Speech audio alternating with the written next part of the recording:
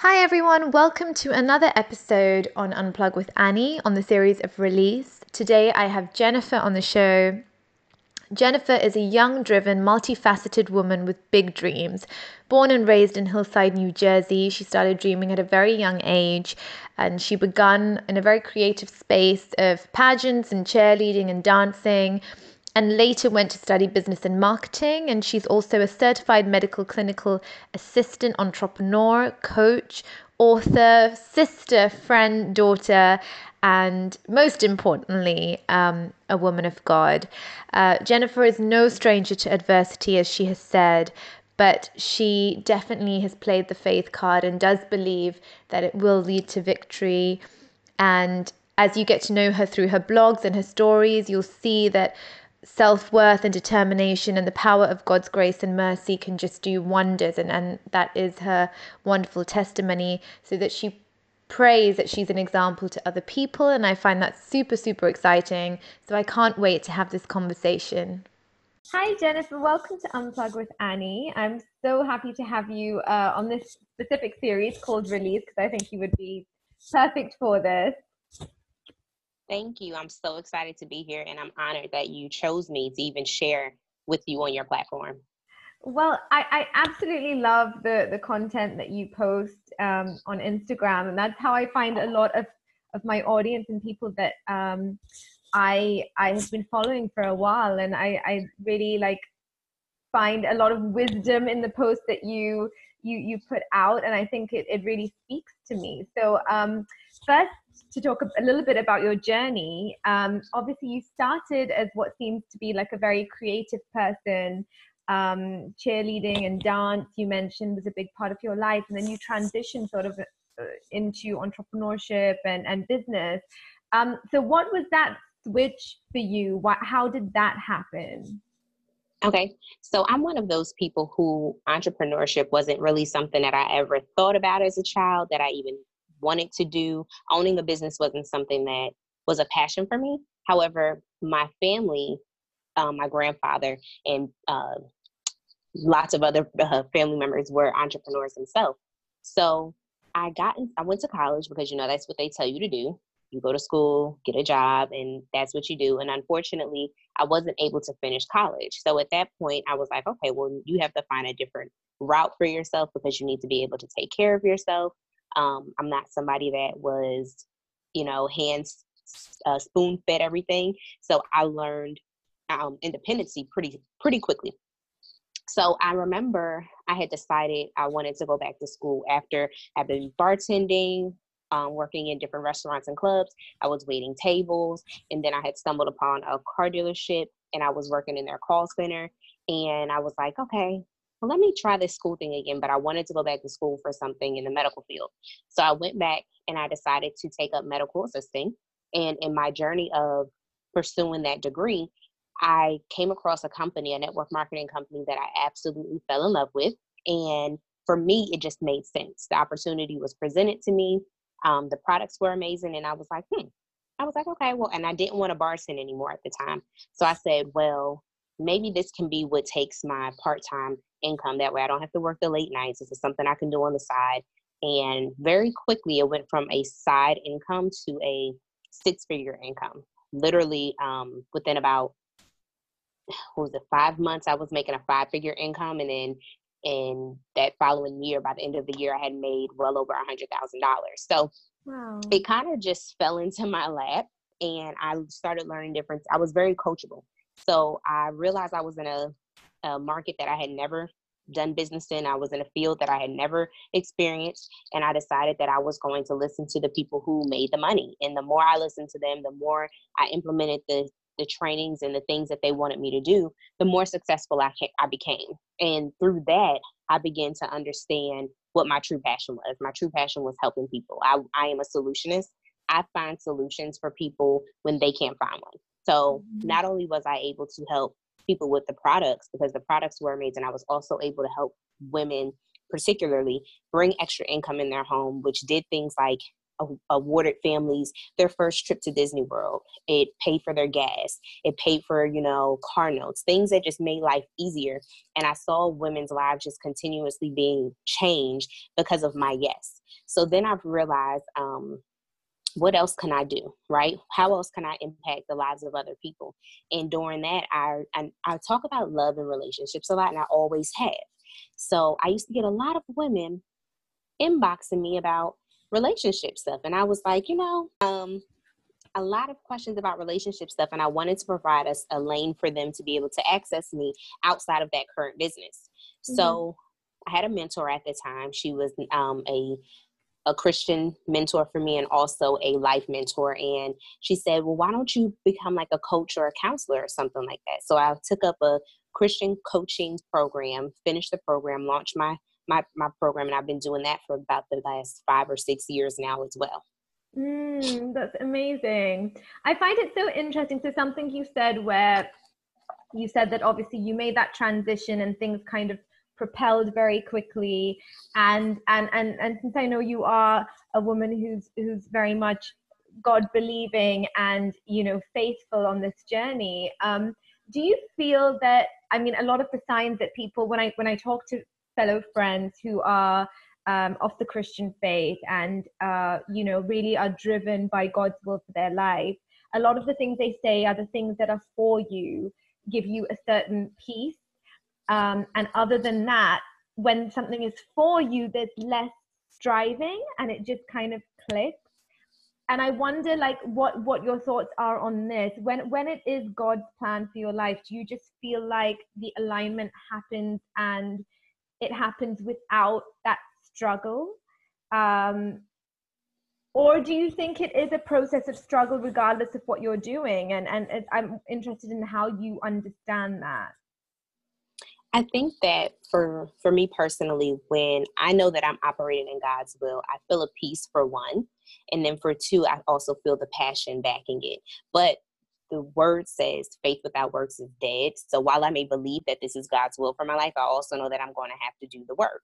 Right. Mm-hmm. So when you get into doing the work, that's when things can become a little stressful. It can become a little tedious, or it can make you second guess because you're like, well, I felt good about this. I knew that this is what I was supposed to be doing, but now I'm feeling like I'm hitting roadblocks. But I think that that's really just a part of the process because, especially as an entrepreneur, everything you're going to learn. You have to make mistakes. You have to fall down in order to figure out what's the best way to do things for you. So I feel like while you have that peace and that you have that feeling of alignment, you also have to accept the fact that there is going to be a couple bumps in the road that are going to come along the way. Mm-hmm. And was this something that your faith being so strong and instilled in you, was that something that you always had growing up? Where did that come from? Or was it something you found much later in life? Interesting enough, my father was the one that introduced me to the Christian faith as a young child. And at the time, him and my mother were split up. My mom was I'm not going to say she wasn't a believer, but at my mom's house, we didn't go to church, but at my dad's house, we did. So my dad introduced me to all of those things. And over time, I always knew that there was a God. And I always knew I listened to gospel music, but I didn't always go to church, and I hadn't opened my Bible ever until I got to college. So what the real transition for me was when I was in college. It was 2007, and my mom actually had moved to North Carolina at this time, where I would move to North Carolina to go to school. I'm originally from New Jersey, and my mom found a church to go to. So I started going to the church with her. I gave my life to Christ. And from that point, that's what really started my journey of walking out this faith walk for real. So I always like to say my dad planted the seed. My mom put a little bit of water on it. And then God just propelled it to where it is today. Okay. And you had mentioned that you're not a stranger to adversity, and I think none of us are. I've come to feel that I think sometimes when we take our eyes off God and we make idols of other things, and suddenly we're not keeping God at the center, we almost have to reach the end of ourselves to again depend on Him.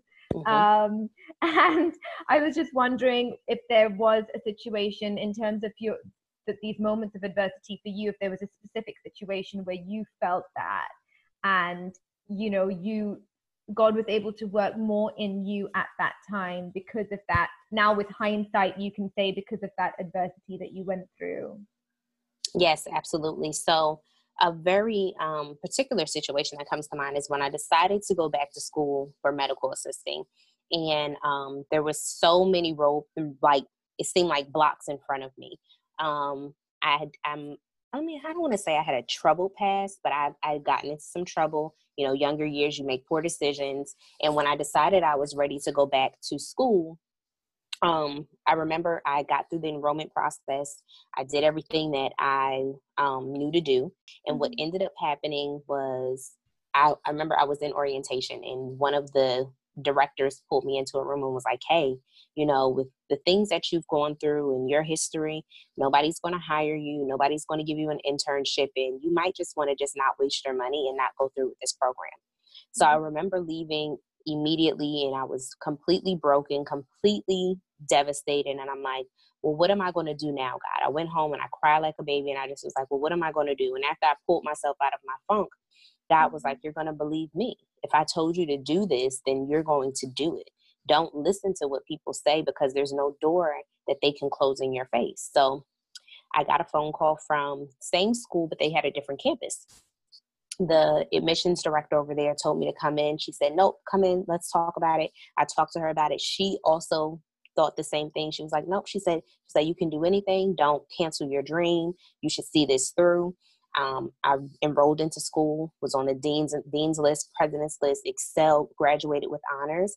And then I also was able to land the internship that they said I would never get.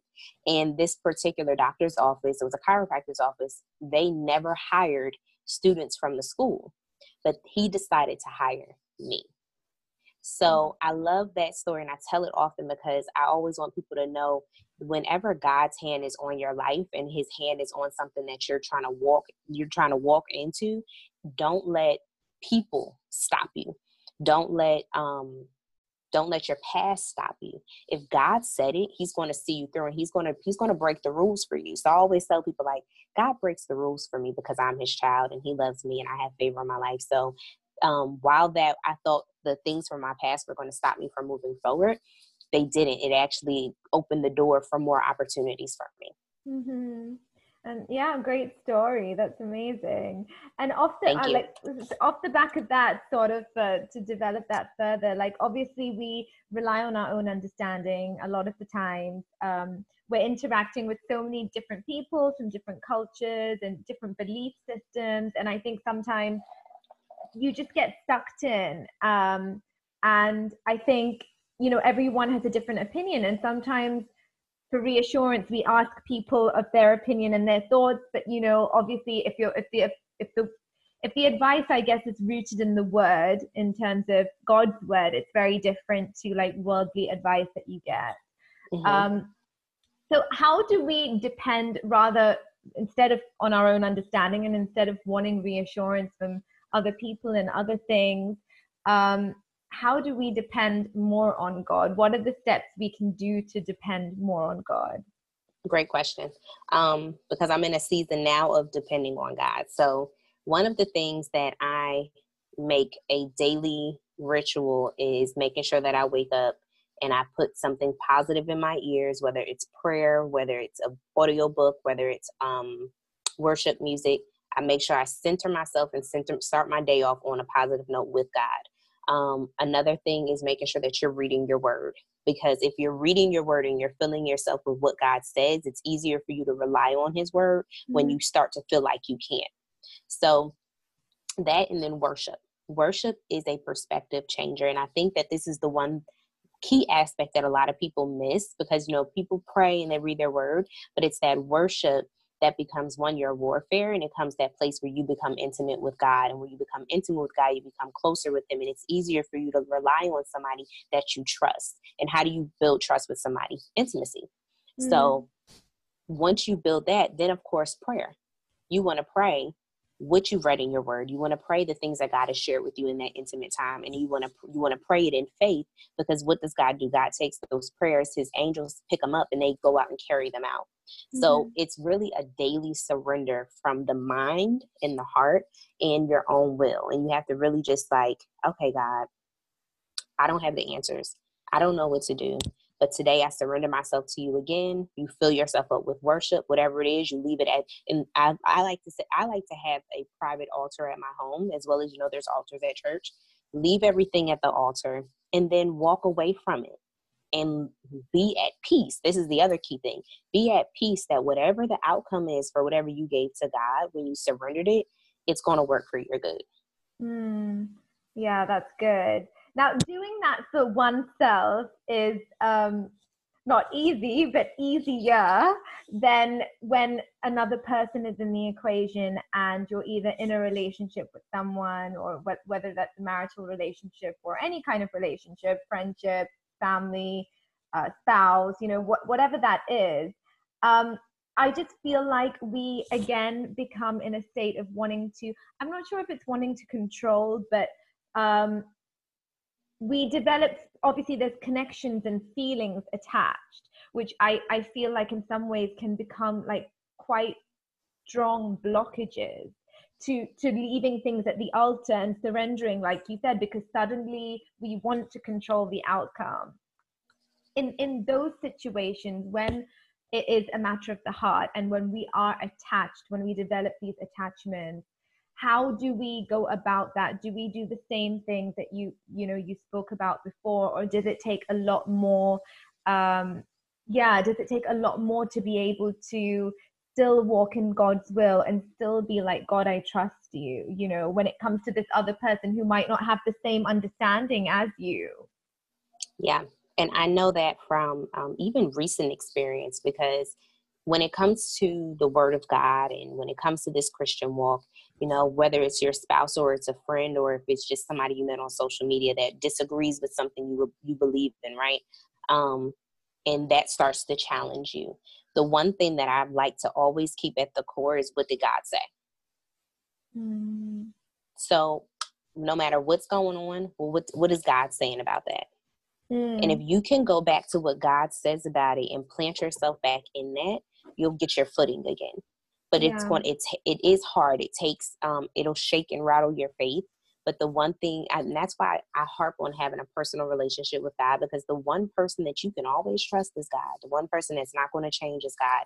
He is the same today, tomorrow, and forever. And you don't have to worry about him saying, well, I said this in my word, but I don't feel that way today. So I do believe that your solid relationship with God is what blocks out all the noise.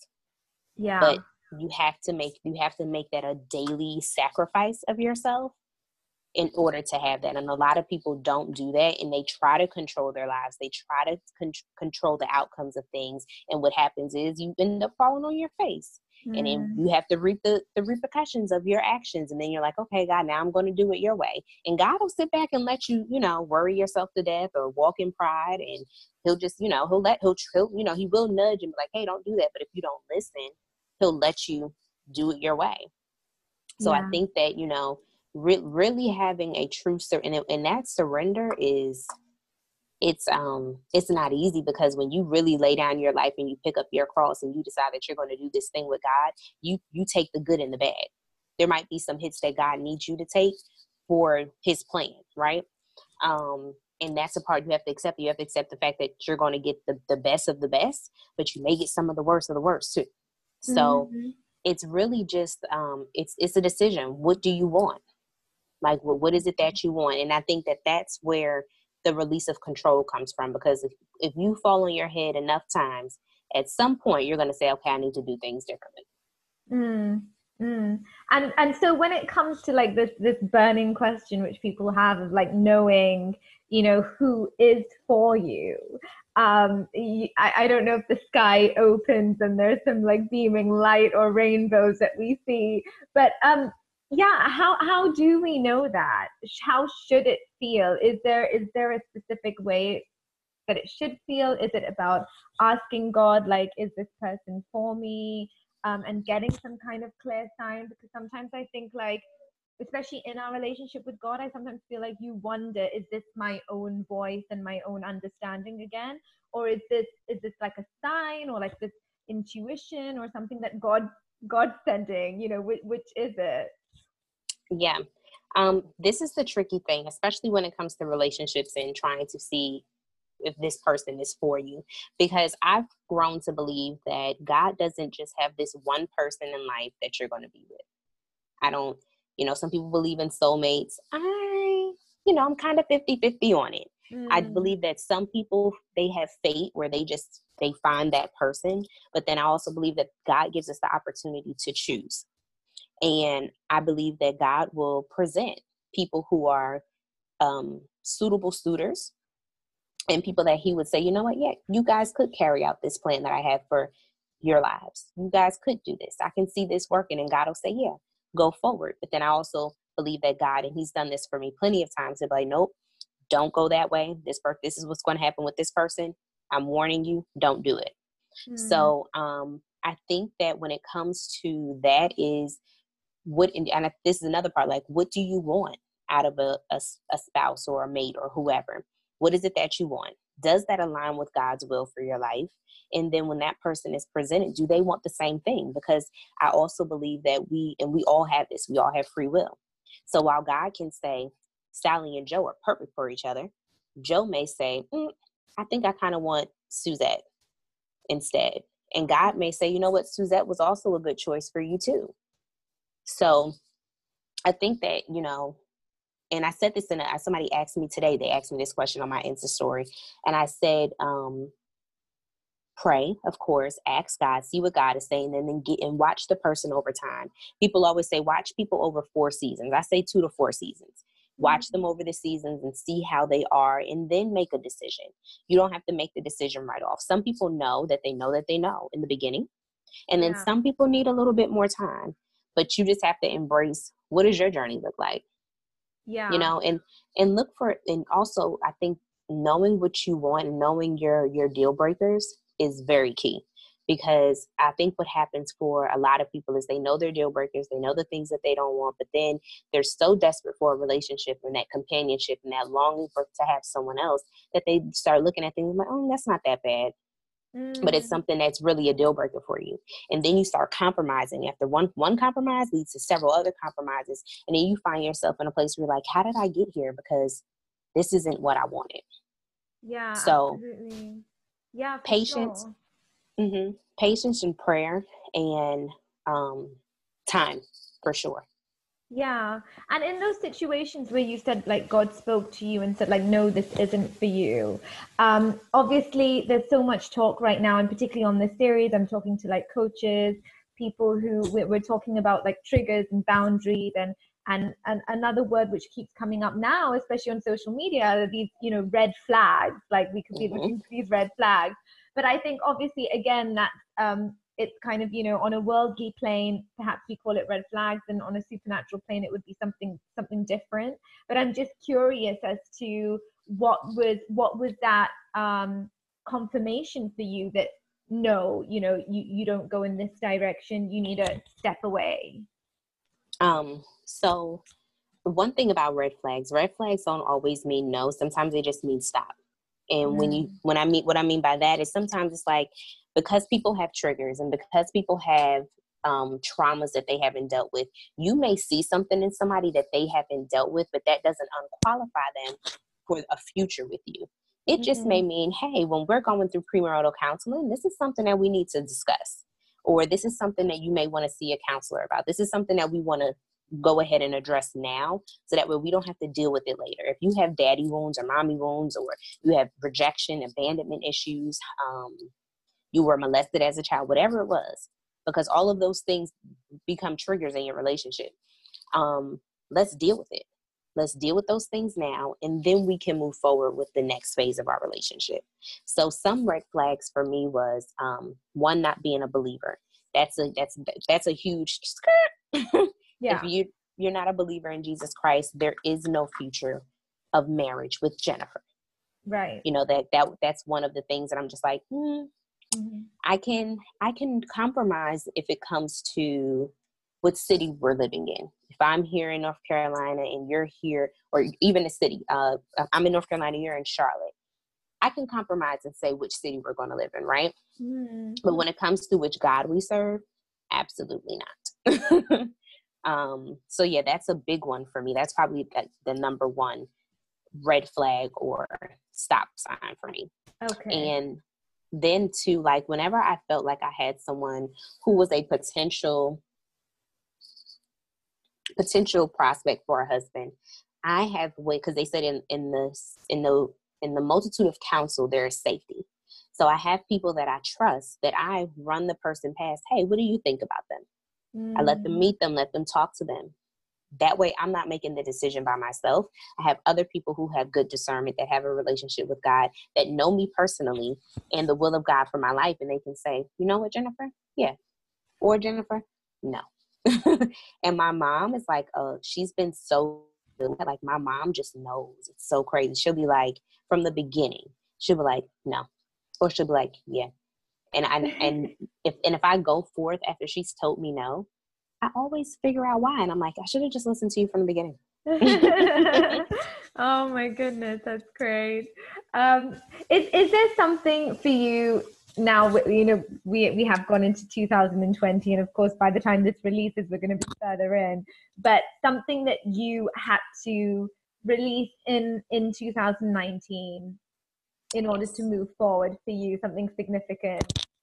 Oh, like something internal to release. Or external. I have to release myself from depending on people's opinions about my life and how that I should live it. Because what I'm learning is that I can hear very clearly from God for myself. And I've made really good decisions before some of these people came into my life. And when you have too many people in your ear, it's harder to hear.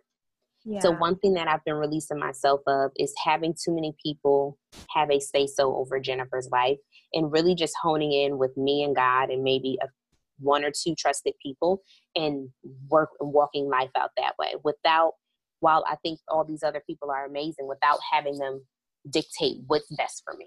Yeah, absolutely. That's really good. And now, obviously, being a coach and helping others through this process of coaching, do you feel this sense of responsibility that I sometimes feel like, you know, it's people who have been blessed with obviously that the ability to be able to coach other people and give advice to other people, that it's such a responsibility, and it's easier almost to give advice and play that role as opposed to taking it and applying it on your own life. So did you feel like before you got into this in a professional level that you had to be equipped to sort of apply that advice in your own life before you're able to give it? Or do you feel like it's a constant work in progress? I think it's both. I think that you have to get to a certain level of accountability personally and with others in order to pour into other people. Mm-hmm. And then I feel like you're always going to be shedding different layers of yourself off as you become who you're supposed to be, right? So there's that part. There's that part, and then there's also seasons where you don't pour. And I think people don't realize that even as a coach and as a motivational speaker, you have to know when to rest. Mm-hmm. And for me, like, this is a season of resting for me because I've gone through some things that I need to process myself before I can pour back into other people on a coaching level. So yeah. And what does that season of rest look like? What does rest mean to you? Mm-hmm. So rest means turning down the noise. It means also filling myself back up, because when you pour and you pour and you pour and you pour, you can become empty. So that means reading books, listening to podcasts, listening to audiobooks, reading my Bible, spending time with God, because he's the ultimate person that can fill me up with the things that are uniquely for me, right? I can read everybody else's resources and books and all of that great stuff, but if I don't spend time with the one who created me, then I'm not going to get that unique thing that he has for me to pour out. So that's what rest looks like for me. It also means spending time with people that edify who I am, that affirm me, that love me. And it also means literal rest. When instead of feeling like you're on the rabbit wheel all the time, you're going, talking to this client, doing this business project, doing da-da-da-da, taking that time to go home. And you know what? you can get in the bed today and you can watch a movie and you don't have to worry about anything else. Yeah, yeah, no, I love that. And I think it's so important that you mentioned that, so much about other people as well, and surrounding yourself with the right people. And has there been times in your life where you have let go of, I mean, not necessarily relationships now, but even friendships, or when you feel like a person is no longer serving you, or um, is the right energy to be around? Do you feel like that shift happens automatically, or has it been like a conscious choice of distancing yourself from certain individuals? Sometimes it just happens, but then sometimes it's a conversation. I've recently had to distance myself from someone that I absolutely love, and I don't consider them not a friend.